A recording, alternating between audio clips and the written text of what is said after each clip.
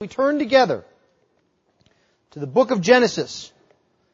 This week, beginning chapter 12. Our text for this morning is the first 9 verses of Genesis 12. But I'm going to begin reading just a bit earlier because there is some context that will be helpful for us as we look at the call of Abraham. If you would now please give attention to the reading of God's holy word. The word of the Lord is completely without error. The word of the Lord is completely sufficient. And the word of the Lord is completely authoritative. Genesis, beginning at chapter 11, verse 27. Now these are the generations of Terah. Terah fathered Abram, Nahor, and Haran. And Haran fathered Lot. Haran died in the presence of his father Terah in the land of his kindred, in Ur of the Chaldeans. And Abram and Nahor took wives. The name of Abram's wife was Sarai, and the name of Nahor's wife Milcah, the daughter of Haran, the father of Milcah and Iscah. Now Sarai was barren. She had no child. Terah took Abram his son, and Lot the son of Haran, his grandson, and Sarai his daughter-in-law, his son Abram's wife, and they went forth together from Ur of the Chaldeans to go into the land of Canaan. But when they came to Haran, they settled there. The days of Terah were 205 years, and Terah died in Haran. Now the Lord said to Abram, "Go from your country and your kindred and your father's house to the land that I will show you. And I will make of you a great nation. And I will bless you and make your name great, so that you will be a blessing. I will bless those who bless you, and him who dishonors you I will curse. And in you all the families of the earth shall be blessed." So Abram went, as the Lord had told him, and Lot went with him. Abram was 75 years old when he departed from Haran. And Abram took Sarai his wife, and Lot his brother's son, and all their possessions, and that they had gathered, and the people that they had acquired in Haran, and they set out to go to the land of Canaan. When they came to the land of Canaan, Abram passed through the land to the place at Shechem, to the oak of Moreh. At that time the Canaanites were in the land. Then the Lord appeared to Abram and said, "To your offspring I will give this land." So he built there an altar to the Lord, who had appeared to him. From there he moved to the hill country on the east of Bethel and pitched his tent, with Bethel on the west and Ai on the east. And there he built an altar to the Lord and called upon the name of the Lord. And Abram journeyed on, still going toward the Negeb. Thus far the reading of God's holy word. Let's ask for His blessing upon it. Let's pray. Heavenly Father, we thank You this morning for bringing to us Your word. Not only for recording this story by the hand of Moses, but Lord, for bringing us providentially to this place and for preserving it all these years, that we might be blessed by it. This we ask in the name above all names, the name of our God and Savior, Jesus Christ. Amen. Well, we come to the beginning now in Genesis of the story of perhaps one of the most famous characters, persons in Scripture. Father Abraham, who as we are introduced to him here is but Abram, father of none. Man who is living amongst idolaters in Ur of the Chaldeans. Up until this point, Genesis has been dealing with vast universal scope The themes have been writ large, dealing with all of humanity, great giant floods, creations, the beginnings of civilization. And now, after a period of widening out, God is going to begin narrowing His focus for us. This begins the stories of the patriarchs, Abraham, Isaac, Jacob, and Joseph. And in one sense, this becomes very personal for us. In another sense, we must fight the temptation to look at the story of Abraham and see some sort of Bible icon.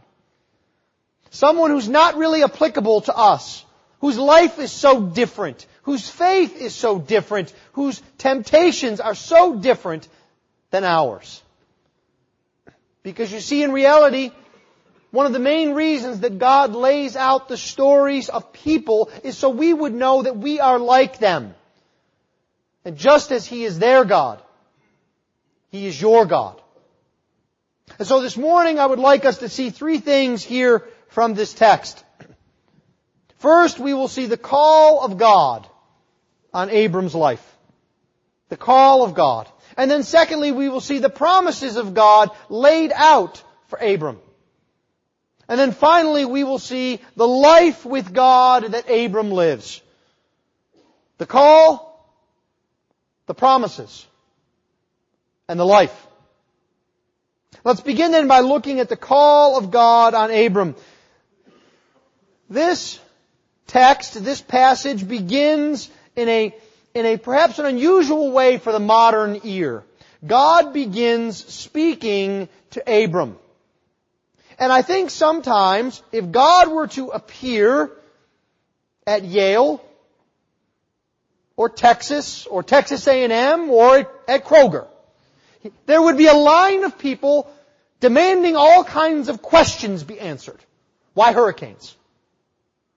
Why do some people have 6 fingers? Why does it rain? Why this? Why that? We would all, I think, in some sense become like children, demanding of God answers of things we need to know. But you notice here when God begins to speak with Abram, how He begins to speak. The very first word that He says to Abram is a command. Go. He doesn't take time to explain what all the benefits would be. He doesn't explain how He is the Creator and deal with all of the skeptical objections that Abram might come up with. God breaks into Abram's life and He breaks in authoritatively. That's how God acts. God is not on our leash.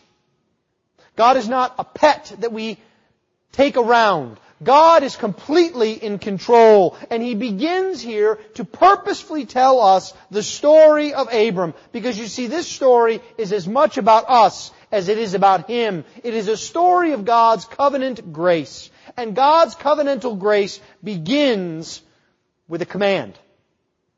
It is an imperative. There is no skirting around the edges of this. It is a very emphatic type of construction. We might think in our mind's eye of perhaps thunder accompanying it, or flashes of lightning. It is an authoritative command from God that teaches us 2 simple things that we must apply. First, it is God who initiates the relationship with His people. There is no calling from Abraham to God here. God breaks into Abram's life and He initiates this relationship. The second thing that we see is that when God initiates this relationship, He makes very clear who is in control. Who is giving the orders, as it were. And the command here is not an easy command. You see, there are some commands that are quite easy to follow. My children have absolutely no difficulty obeying the command, now go get yourself some dessert. They dive right into that command. Right? But this here is a command with some teeth in it. Abram is told to go, to leave the place that he has always known, the place in Ur of the Chaldeans. Now, you recall last week we looked at a place, a city called Babel. where a tower was to be built, where a name was to be made for the city of man. And we said that that is where Babylon is. It's in the area of Iraq. And Ur of the Chaldeans is just a bit east of Babylon. When the dispersal of humanity occurred, Abram's family moved just a bit east to what was then a seaport of Ur. It was a place filled with idolatry and wickedness. And Abram hears the very call of God to leave this place and to journey. And Abram does something that every Christian needs to know, to understand, and to emulate. He obeys. Without question. Without argumentation. Without the need for improvement. He simply obeys the command of God and goes. Now there is a bit that's confusing here because it looks like the family had already started to travel at the end of chapter 11. And then they sort of settled in, lost track of time, and then God had to sort of remind or prompt Abram. But I don't think that's what's going on here. What's happening is God is telling us the big picture at the end of chapter 11, and then He's recounting the specifics in chapter 12. That is, the command here chronologically actually occurs between chapter 11, verse 26, and verse 27. Abram is the one who is told to go, and he gathers up his family, and they go to Haran, and they wait. Perhaps Abram was not sure he could leave his family behind. And so God takes his family out of the picture and continues to push Abram on, telling him that he must leave all things behind. He must leave behind his country. He must leave behind his relatives. And he must leave behind his father's house. That is his close family. Now think about what Abram is losing here. All of his support system. All of his friends. All of those he could count on. All of his roots. And for Abram, this would mean that he would never see them again. Now, some of you know what it is like to leave your family behind and to travel a distance. We experienced that ourselves just about 6 years ago when we left all of our family, all of our friends behind and moved to this strange new place called Texas. We weren't sure what to expect, but we knew the call of God was upon our lives, and we knew that the Lord would bring us new family, new friends, new support system. But you see, as much as I or you experience that, we can't get the full brunt of what Abram had, because you see, in just about a month, I'm going to get in this thing called a car. And I'm going to drive as far as Abram went. And I'm going to see my family again. Abram knew he would not. No airplanes.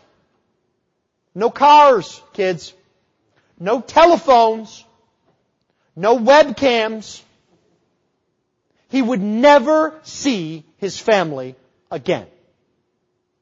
Think about that. Now think about where God was sending him to. He was sending him to a completely unknown place. He said, Abram, you must go, and you must go to the land. Very definite, very specific, but yet we can imagine Abram saying, a little bit more detail, God? Like, where? What kind of a land? What does it look like? How many acres? What can I grow there? What are the people like there? No. You will go to the land. Right? Is it easy to venture out on that kind of unknown? How many of you go to college simply by picking a place and showing up? None of you do, right? There's this annual ritual. We call it the college visiting. We go and we look at the places, and we look at the equipment, and we look at the dorms, and we look at the classrooms, and we talk to the people, and we try and find out as much as we can. Here, Abram was just told to just go to a place that he did not know. He didn't even know where it was. Hebrews 11 verse 8 tells us this. He had absolutely no idea. The only thing he had was the calling of God, and he went out, Hebrews tells us, not knowing where he was going. This is a picture of what God does in the life of a believer in Jesus Christ. He tells you to go, but He does not tell you where you are going all the time. Where that journey will take you. Through joys, through sorrows, through friendships, through loss, through hard work. You don't know where God is taking you, but God is with you every step of the way. So this should teach us to put aside fear. One of the greatest difficulties for young parents is to let go of fear of their children. You know what that's like. Those of you that have grown children, we all tell jokes about it, don't we? The first time your child gets sick, your very first child, there's a cough, you want to rush him off to the emergency room. You have every medicine under the sun in the cabinet. You're taking the temperature every 15 minutes. By the time the third or fourth kid rolls around, you look at the kid and you say, "You're not bleeding, you're all right. Go ahead." You see, we need to let go of those kinds of fears. Fear for our children, fear for our jobs, fear for our church, fear for our nation, and put it in the hands of the one who held the hand of Abram. Can you do that? Do you know where the stock market is going tomorrow? I don't. Do you know where our foreign policy is going tomorrow? I don't. But I know that God is in control. Not the United Nations, not the President, not Congress, not me. God. And so we go out following the call. Abram is called out of Ur of the Chaldeans, called to be separate from a world that is filled with idolatry. But he is also given a second command, a command to be a blessing. You'll notice this here in verse 2. "And I will make of you a great nation, and I will bless you and make your name great so that you will be a blessing." Now you have to understand, this is not just a statement of fact. This is another command in Hebrew. He's saying to Abram, "Abram, you will be a blessing. Go about it right now." God is charging Abram to be a blessing to the world. He is telling Abram that as you are going out of Ur, as you are going out of that world, you are still remaining in the world. Your call is to be a blessing to others around you. And this is something that, quite frankly, we Christians have a great difficulty reconciling. Some of us understand completely the call to go and go out and be separate. And we make sure that we don't have anything that even smells or looks like the world near us. There are others of us who understand the call to be a blessing to others. And we try so hard to entice the world that we wind up looking exactly like the world. Our call is to be like Abram, to be separate and pointed toward God, yet knee-deep in the work of ministry, to be a blessing to the world. Now, nobody said that would be easy. We're going to see in weeks to come Abram messing up over and over again in this charge. But that is our charge, to go and to be a blessing. To do both of these things. Because you see, following the Lord means doing for Him. There's a New Testament equivalent to this go command. It's heard on the lips of our Savior over and over again. It's a slight variation. It's the word follow. Follow me, Jesus says. And have you thought about what Jesus says when He tells us to follow Him? He doesn't say, "Follow me and I will give you everything you thought and could ask for." He says, "Follow me and I will make you fishers of men." Mark 1. "Follow me and take up your cross." Mark 8. "Follow me because you hear my voice." John 10. Jesus tells us to follow after Him because He has tasks for us. He has ministry for us. He has blessing for us to be a blessing to others. You see, in going, in following, we must have God's agenda before us, not our own. This is the call of God.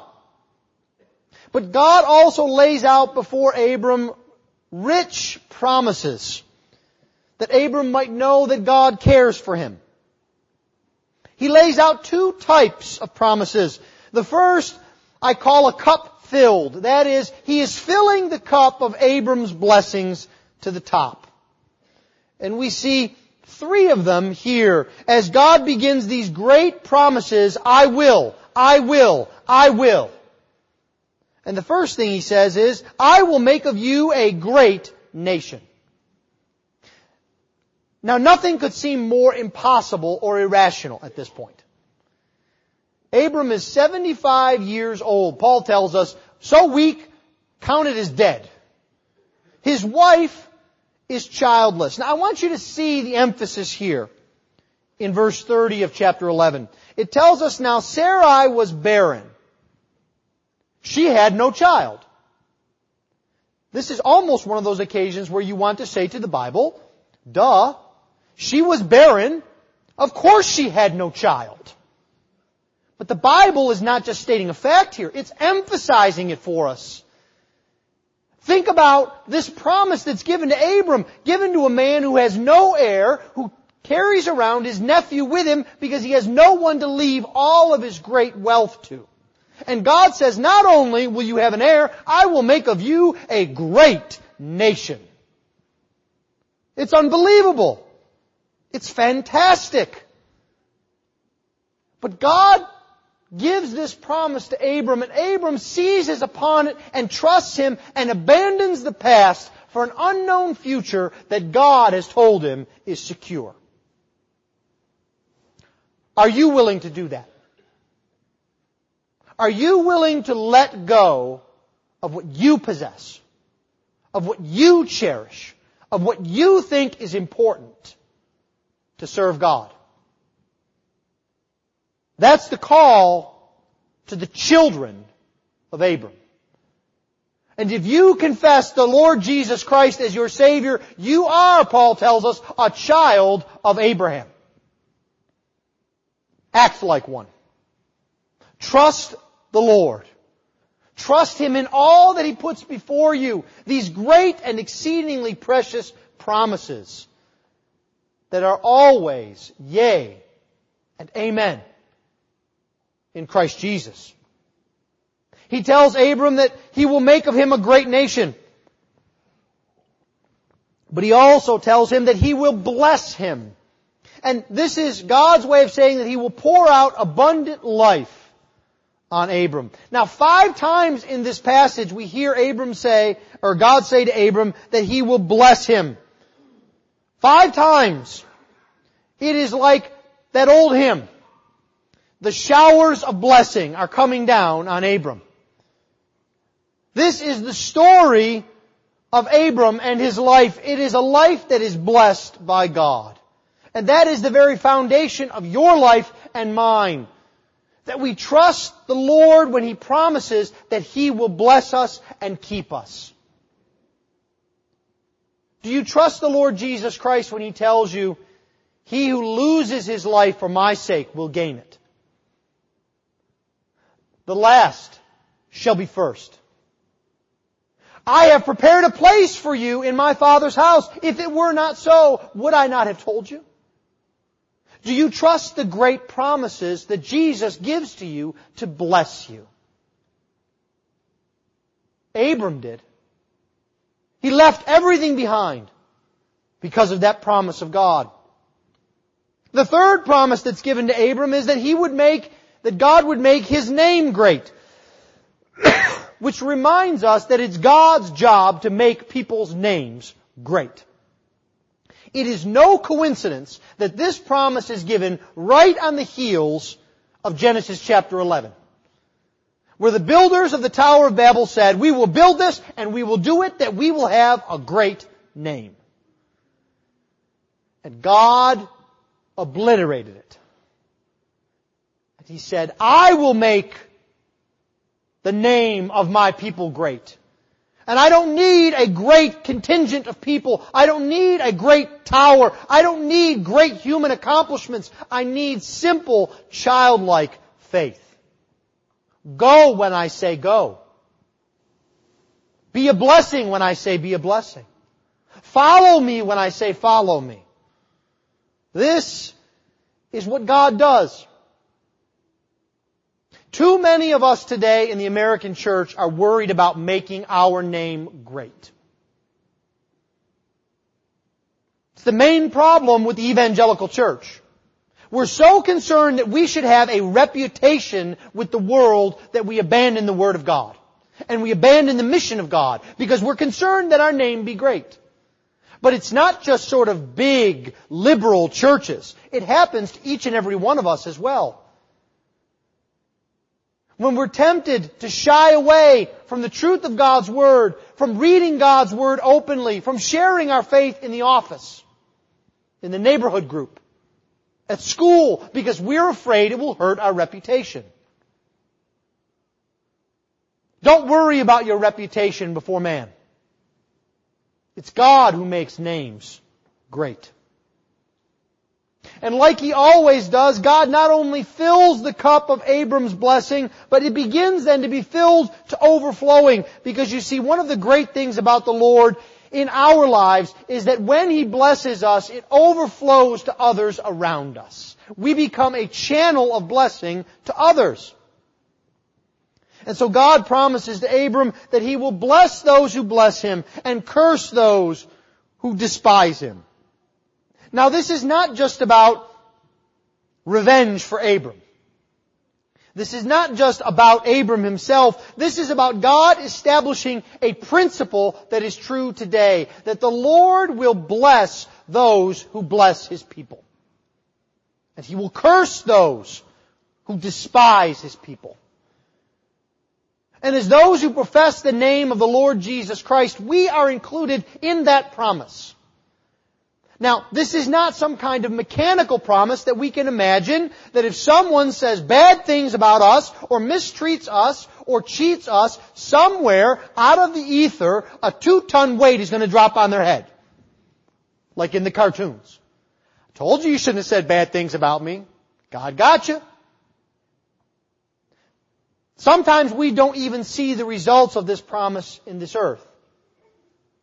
But we know, as has been mentioned earlier, that Jesus Christ the King is coming back and He is establishing His kingdom and He will set all things right. And He will bless those who have blessed His people and He will curse those who have rebelled against and despised His people. This is a great comfort in what is becoming, quite frankly, a world much more hostile to the gospel and Jesus Christ. It may very well be that within our generation or the generation to come, that to speak such things from such a pulpit will be illegal. That reading, buying, and possessing Bibles may be illegal. But God will still be in control. He will still be the one who blesses. He will still be the one who curses. And we must trust Him even when we can't see. The second thing that God promises is that in Abram all families of the earth will be blessed. Now this does not mean that the entire world will receive a blessing, because that would go against what we've just said. But what it does mean is that the whole world, all people, will be blessed without distinction. Not without exception, but without distinction. This blessing from Abram, think about it. From one family, from one nation, this blessing has gone out to South America, to Europe, to Africa, to Asia. All throughout the globe where people speak all kinds of languages, eat all kinds of foods, build all kinds of houses, that blessing has come through one man, Abram. One man. What an overflowing blessing God has given to us through Abram. The third thing that He promises is that the land will be given to Abram's offspring. And He does that, I think, to make these promises real and tangible. We like to be able to hold things, see things, don't we? And here, God gives Abram something that's very tangible to hold on to. You see, it's difficult to think about getting the blessing of a great name. It's a little bit theoretical. But when we start talking about land, about dirt, then it becomes very real to us. But notice also that even this is not an immediate blessing. Abram does not participate in this blessing now. It's to his seed that the land will be given. Abram has to test his faith, has to hold on to the promises of God by not looking to the promises themselves, but by looking to the promisor. Because there is no immediate gratification. He would not live to see the great nation. Having a great name is intangible. And all of these blessings He would impart to others. But you see, Abram looked to the promisor, to God Himself, and trusted Him with the promises. This is the call of God, and this is the promises of God. Finally, we see Abram following God, and this leads to life with God. And life with God consists of hearing and obeying, and trusting and proclaiming for Abram. You see, these promises of God provide action for Abram. He hears and he obeys. Look at the text. Verse 4. So Abram went. God said, go. Abram went. Look at verse 5. And Abram took. He took his family. He went and he took. And then look at verse 7. And then the Lord appeared to Abram and said, to your offspring I will give this land. And then Abram built. The rubber met the road in Abram's life. For him, faith was not something theoretical. It was not something just to be talked about, written down in a book. For Abram, faith in the living God affected what he did. It was at the core of his being. Does it affect you that way? Do the promises of God affect and drive and maintain who you will marry? How you will raise your children? The ways in which you will live? How you will work? You see, the promises of God need to affect our daily life, or we're not really grasping them and believing them. It's all well and good to say, yeah, there was a Jesus, and He was a good man, and He taught some good things, but that gets you nowhere. You must seize that promise of Jesus and His life and His death, and you must put your whole life stake upon it. You must trust Him with everything that you are, everything that you do. If you do not, you do not really believe. That's what James gets at when he says, faith without works is dead. It's because it doesn't show that we actually trust what we believe. We live our lives based on trusting the promises of God. And Abram here believes God so much so that anything that gets in the way, he knows God will counteract. Could you imagine a conversation that Abram might have with God? God promises to make of him a great nation. God promises to give him all blessings. And Abram would say, well, wait a minute. Let's just say, for example, that I lie about who my wife is when we're in Egypt. And I don't trust you there. Do I still get the promises? I said I will bless you. Okay, let's just say, for example, that my descendants walk away from you, Lord, and they build false altars, and they worship Baal. Then surely I will bless you, says God. Okay, well, let's just say, for example, that they come back from exile, and they crucify your son, O Lord. How you can't possibly bless. I will bless you, says God. You see, everywhere that we have responsibility and we fall short, God fulfills the responsibility. The promises are ours because of the work of the Lord. Do you know that in your heart? If you do, it's freeing. Because God is in charge.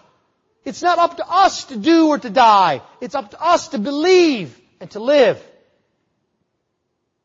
And Abram believes this so much that he begins then to show that trust and proclaim who God is in the midst of this land. You'll notice what happens here at the end of our passage.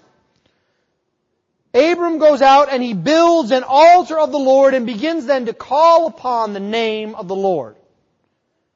To publicly worship God in the midst of idolatry. He's there in the promised land, but remember Moses reminds us that the Canaanites are there. The idolaters are there.